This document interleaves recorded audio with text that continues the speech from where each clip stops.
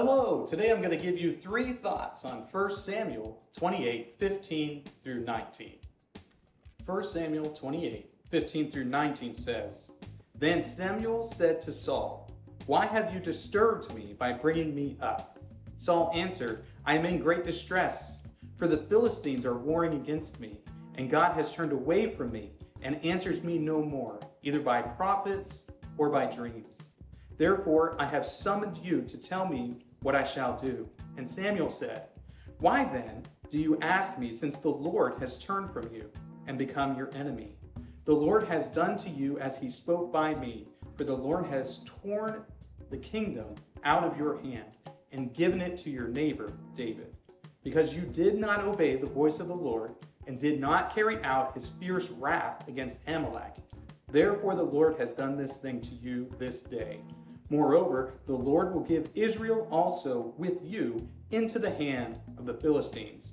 And tomorrow you and your sons shall be with me. The Lord will give the army of Israel also into the hand of the Philistines. Well, you might not be able to tell it by that passage that I just read, but Samuel, when he's talking to Saul, is a ghost. Or maybe something else is happening there. Perhaps it's some sort of demonic spirit. We don't really know, because Saul goes to a medium, the medium of Endor, and asks her to raise up the spirit of Samuel so he can inquire of the Lord exactly what he should do against his enemies. And essentially what had happened was this.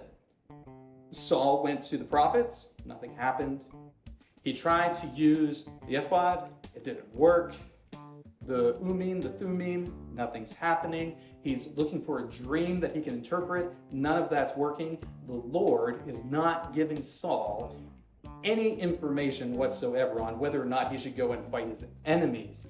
And from that, we're going to discover 3 thoughts on consistency from 1 Samuel 28, 15 through 19. Thought number 1, the Lord doesn't have to answer you. Meaning, the Lord is not under any obligation whatsoever to answer you when you have questions of him. And that's important for us to know, that the Lord is not at all obliged to answer you in any way. He doesn't have to. Anything that the Lord tells you, any kind of information that he gives you, all of it is a part of his graciousness towards creation, and it's not something that you are owed. The Lord does not have to answer you. And the spirit of Samuel, or whatever this is, whoever this is that's talking to Saul, explains it to him seemingly accurately, saying, the Lord's left you just like I told you would happen when I was alive. The Lord does not have to answer you. He's under no obligation to do so. The Lord gets to do what he wants, and he's not obliged to you. So thought number 1, the Lord doesn't have to answer you. Thought number 2, the Lord punishes perfectly.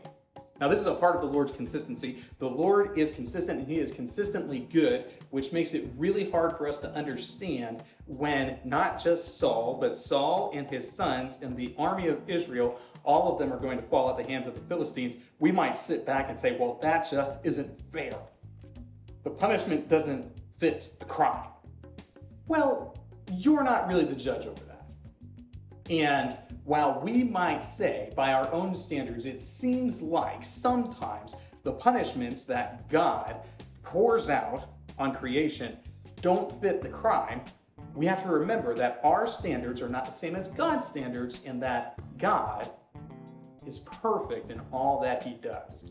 So what we need to do, instead of shaking our fist at the heavens and saying, that's not fair, what we need to do is we need to try and reconcile our perception of what is fair, what is righteous, what is perfect, and say that that which God is doing is perfect and righteous and good. And if there is any discrepancy, the error is on our part. See, because the Lord is eternally consistent. There is no deviation at all in his character. I don't know about you, but I can't say that. So thought number 2, the the Lord punishes perfectly. Thought number 3, the Lord is consistent in everything. That means that when the Lord tells Saul that because Saul did not do what the Lord said and completely destroy Amalek to the extent that the Lord commanded him to do, that the Lord was not going to allow him to continue his reign, that he was going to have another king over Israel, that king was going to be David, the Lord brings those things to pass. When the Lord says something, he does that. When the Lord pronounces punishment, it happens. And here's the good side of that. When the Lord proclaims things like the year of his favor, those things are true too. So the promises that the Lord makes always come about. The great promise that we are waiting for is the return of his Son, Christ Jesus. And we know that this is going to happen because the Lord is consistent in everything. Those 3 thoughts come to you from 1 Samuel 26 through 31. That was the reading for today. If you'd like to read through the Bible with me, join the Facebook group Through the Bible and be encouraged to read through the text of Scripture and discuss some of the things that you learn there in the group.